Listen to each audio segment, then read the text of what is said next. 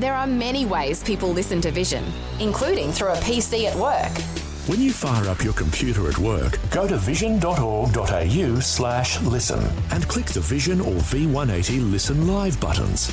You can also catch the latest Vision National News Bulletin and enjoy a growing range of on-demand podcasts from the same page, all while you work. However, and wherever you listen to Vision, you can be sure that the announcers, programs and music will help you look to God daily. Audio on demand from Vision Christian Media. In 1 Corinthians chapter 11, Paul tackles questions regarding the roles of men and women in the church and at home. Today, many Bible teachers take Paul's teaching and use it to further their own agendas. But on this Leading the Way, Dr. Michael Youssef helps you see the practical and, more importantly, biblical side of these often disputed teachings surrounding life in the home and church. The main problem in the Corinthian church was not concerning doctrine, but morals. The main problem in the Corinthian church was not concerning theology, but lifestyle. They knew biblical truth, but they did not know how to apply these truths into their everyday life. In this case, they had a confused notion regarding biblical manhood and biblical womanhood. Welcome to Leading the Way, featuring pastor and author of the new book, Saving Christianity, Dr. Michael Youssef. Today, listeners, Dr. Youssef continues his powerful series, Healthy Living in a Sick World. Listen with me now as Dr. Youssef challenges you to experience healthy living in a sick world. If I walk down these aisles and talk to you individually and ask you the question, who is the author of confusion in society, in church, or in homes? I think if I know you as a body, 99% of you would say Satan. He is the author of confusion anywhere. But here's the problem. Satan never comes out in red and horns, pitchfork, and says, "Hey, I'm Satan. I'm here to confuse you. I'm here to bring division in your home and in your church and in your society." That would be easy. I wish he would, but the Bible said he appears as an angel of light. He disguises himself as an angel of light. That's why he uses somebody with the term reverend in front of their name. He uses somebody who is a fast-talking, slick politician who uses religious language. He would use celebrities and popular people. He uses professors in universities and teachers in the schools. And the list goes on and on and on. But perhaps there is no greater confusion that Satan has managed to bring to our society in trying to destroy it than the balance, the biblical balance between men and women. Gender confusion is one of Satan's greatest tools to destroy many are professing Christians and many are professing church. Sexual confusion has already produced a whole generation of people that they don't know whether they are Arthur or Martha. That is really the tragedy that we are facing today. But the bigger tragedy, actually for me personally, the bigger tragedy is the church leaders who have gone out of their way to redefine or even water down and modify biblical truth in order to accommodate this terrible cultural confusion. Instead of standing up and standing out, they gave in and they surrendered. In fact, they have gone even further in order to accommodate and to please the culture. They have changed the Word of God. The one thing that I want to remind you regarding the church in the city of Corinth, the Corinthian church, in spite of their spiritual immaturity, in spite of their so many problems in the church, we have been seeing this throughout the series of messages. In spite of their utter confusion on some issues, they respected the apostolic authority and the divine wisdom of the Apostle Paul. Despite of all that, And that is why we are seeing here in this epistle, the Apostle Paul is basically answering questions that they have asked him, and because they respect his apostolic authority, because they respected his divine wisdom, they come to him with questions about lifestyle and not doctrine. And they ask these questions, and the Apostle Paul, inspired of the Holy Spirit, he gives them an answer to every one of their questions. And that is why 1 Corinthians, this God-inspired answers to these questions are very relevant to us. And I want to show you the love and respect for the authority of the Apostle Paul, something that the modern church today is trying to undermine. In verse 2, he says to them, I praise you for remembering me in everything, and for holding to the teachings that I have passed on to you. Now, some of your translations said traditions. The word paradosos in Greek means a body of teaching that he passed on to them. He's not talking about some dead rituals and dead traditions that some people think he's talking about. He's not. But please hear me right, this is a very sensitive and important subject. It's a very important issue for our day. The main problem in the Corinthian church was not concerning doctrine, but morals. The main problem in the Corinthian church was not concerning theology, but lifestyle. They knew biblical truth, but they did not know how to apply these truths into their everyday life. They knew biblical teaching, but they did not know how to live a godly life. And that is why the Apostle Paul praises them for their strength before he deals with their weaknesses. In this case, they had a confused notion regarding biblical manhood and biblical womanhood. Can I say any more how relevant that is? Biblical distinction between men and women, between the role and the function of men and the role and the function of women, has always been an issue among God's people. Satan created that division in the Garden of Eden, and he continues to reinvent it in every society and in every time in history. 1 Corinthians 11, Paul confronts a similar confusion of roles and identity in the Church of Jesus Christ. If you think this passage is about dress code for men and women in the church, you miss the meaning. You miss the eternal principle that the Apostle Paul is trying to communicate here. You really miss it. And the principle is this: men and women are equal in every way. And remember, this is very radical teaching, whether it be among the Greeks or among the Jews. It's very radical. And Paul said, while they are equal in every way, each of them serve different functions. And when it comes to the true biblical Christianity, there is no superiority-inferiority dichotomy in the Word of God between men and women. The only difference is in function, is in role. And those differences in functions, listen carefully, because that's what the Word of God is concerned about, only two institutions: the home and the church. He's not talking about the secular culture. Keep that in mind. I'm going to refer to it again and again. Home, church. That is the concern of the Scripture. Why? Because after all, what is the church? What is the church? It's the gathering of the families. You see, families are to daily worship God together as a family. That is your little church, is in your home.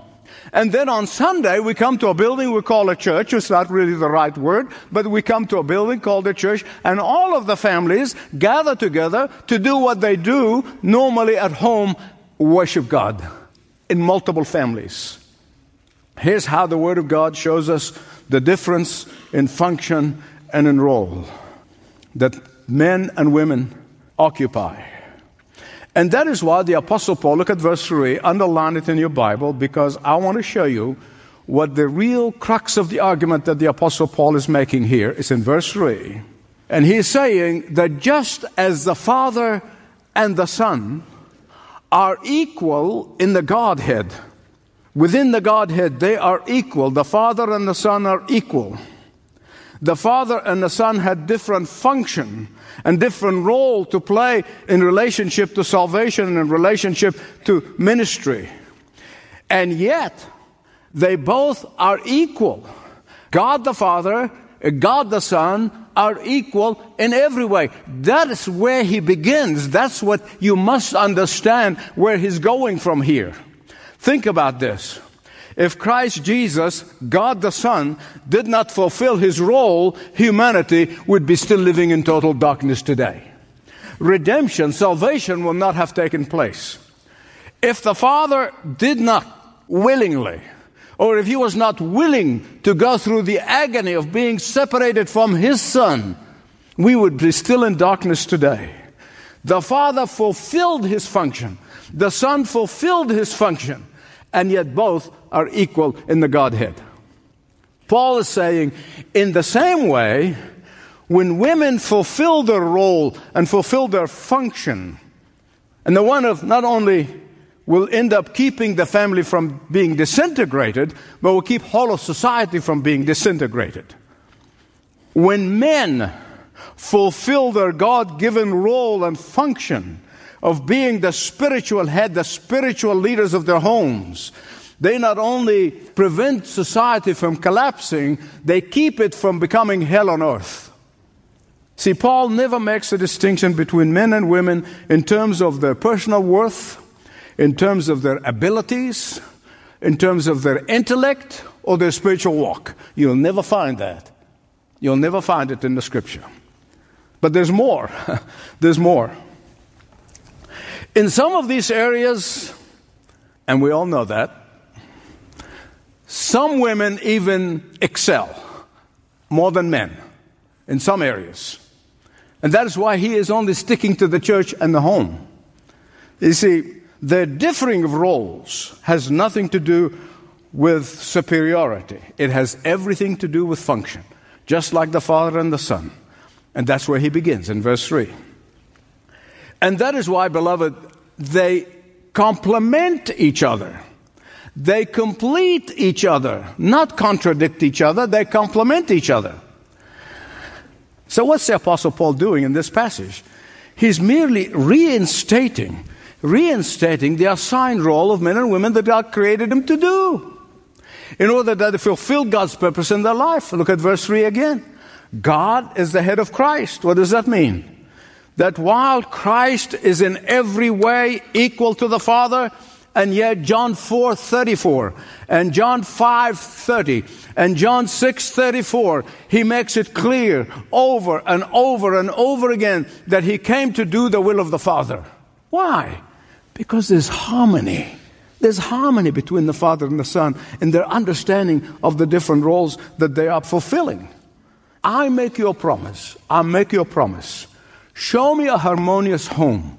Show me a harmonious church, and I will show you men and women who are contented with their God-given role and responsibility. Amen. Here's the principle that Paul is teaching here is the same one that he taught in 1 Timothy chapter 2, and the same principle that Peter taught in 1 Peter 3. Same principle in the Scripture. Same consistency. I'm always telling you this. Always interpret the Scripture by the Scripture. Don't take a verse and run with it. That's what gets you into trouble. Always interpret the Scripture with the Scripture. And he's saying here the principle is this, is about the church, and I'm not talking about anything else. He's saying when you come to worship the Lord in the church, do not dress up in such a way that draw attention away from God and onto yourself. Not to dress immodestly in your dress code. Don't dress provocatively so that people's attention in the congregation ceases to be on God and be on you and what you're wearing. Why? Because you are gathered together on Sunday for the purpose of lifting up the name of Jesus. Because your attention should be on Him and Him alone, not what somebody else is wearing. Because all of the attention should draw you to Him and not to the latest fashion. And that applies to men and women. And here Paul is dealing with a specific culture and a specific issue that is relevant to the Corinthians because he never repeats it anywhere else. He takes the eternal principle and he applies it to this church and applies it to this church and this church, whatever the church culture is in. And that is why it is not necessary, as I said, repeated in the scripture. But in Corinth, here's what you need to know. Women were shaving their head because they want to look like men. And men were growing their hair because they want to look like women. And Paul is saying that the distinction between men and women should be clear. But this distinction should not be practiced or observed by tyranny, only by love. The Father sent the Son, who is distinct from Him, out of love. The Son submitted to the Father out of love, not compulsion. And this is how it should be between husbands and wives at home and men and women in the Church of Jesus Christ. Can I get a witness?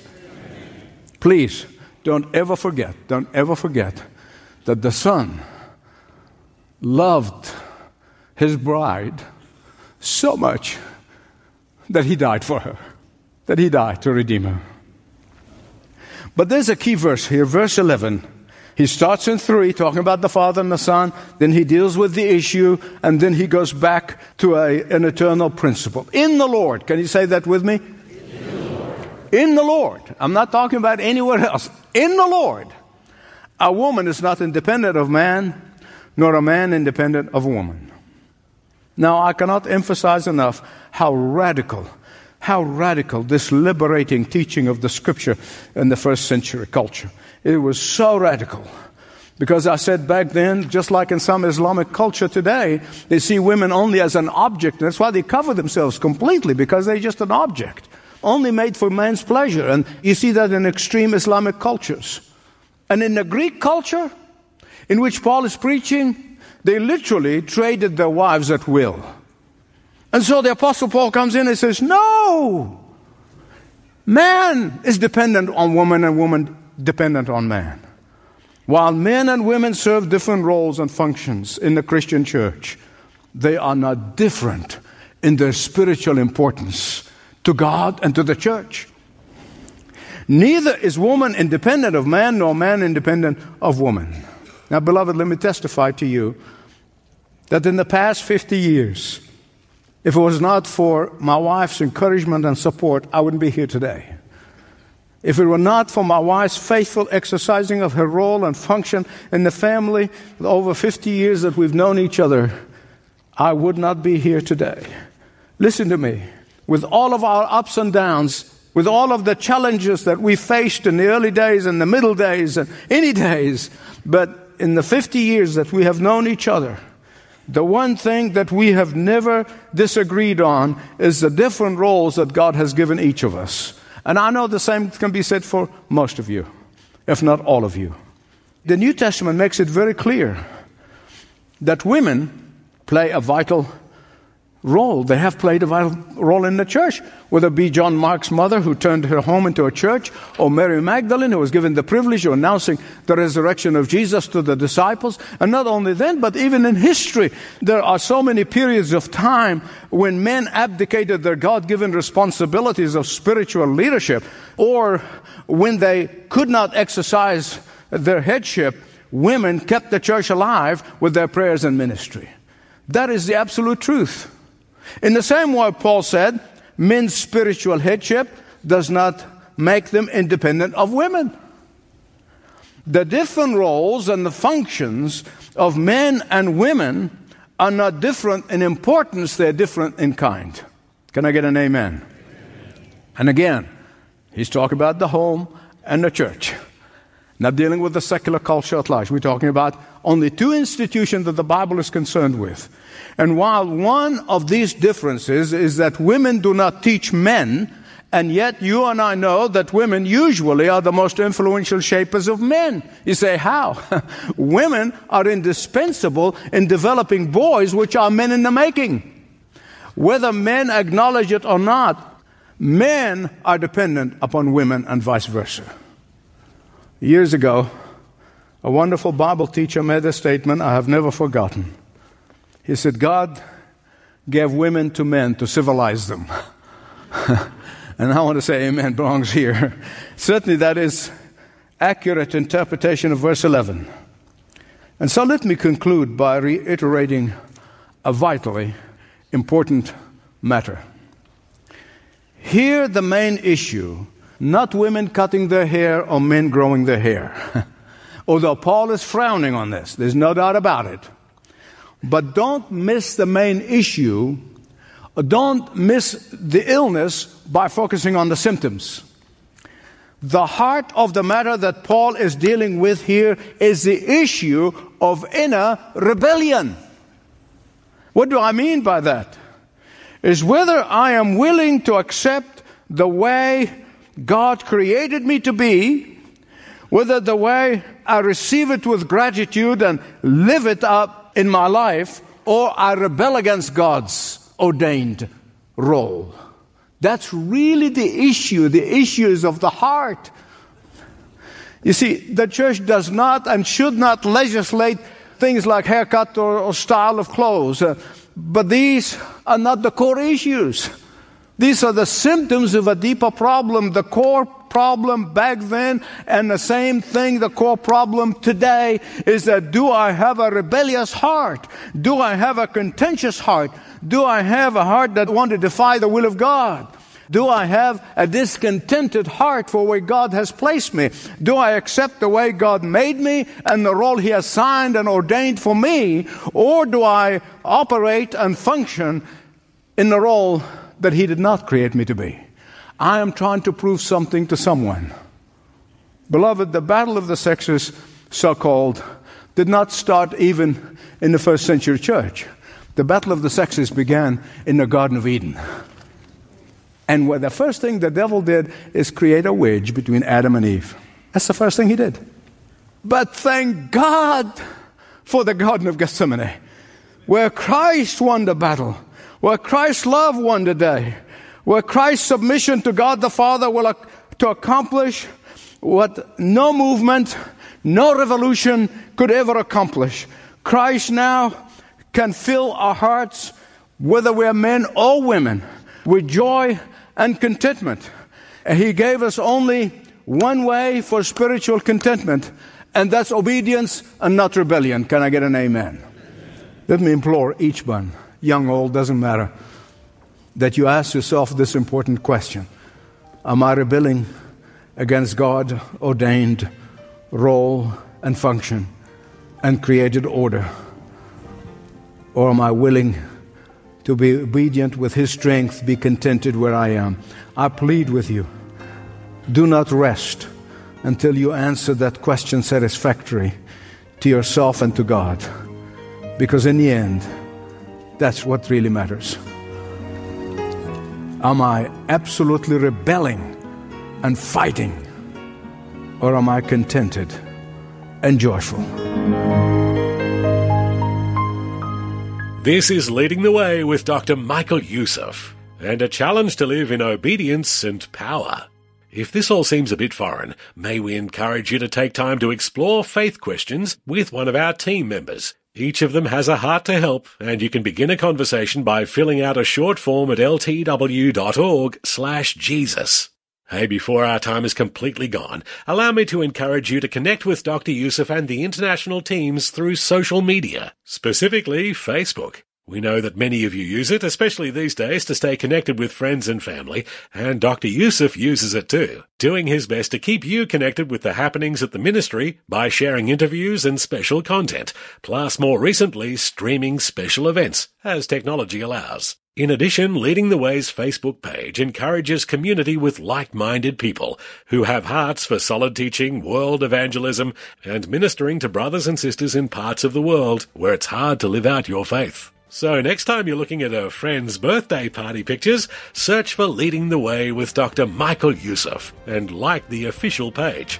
We also have links at ltw.org, ltw.org. You can also reach out to learn more about Leading the Way by calling 1300-133-589. 1300-133-589. Well, that's all for today, but make a note of this time so you can listen again next time for more Leading the Way.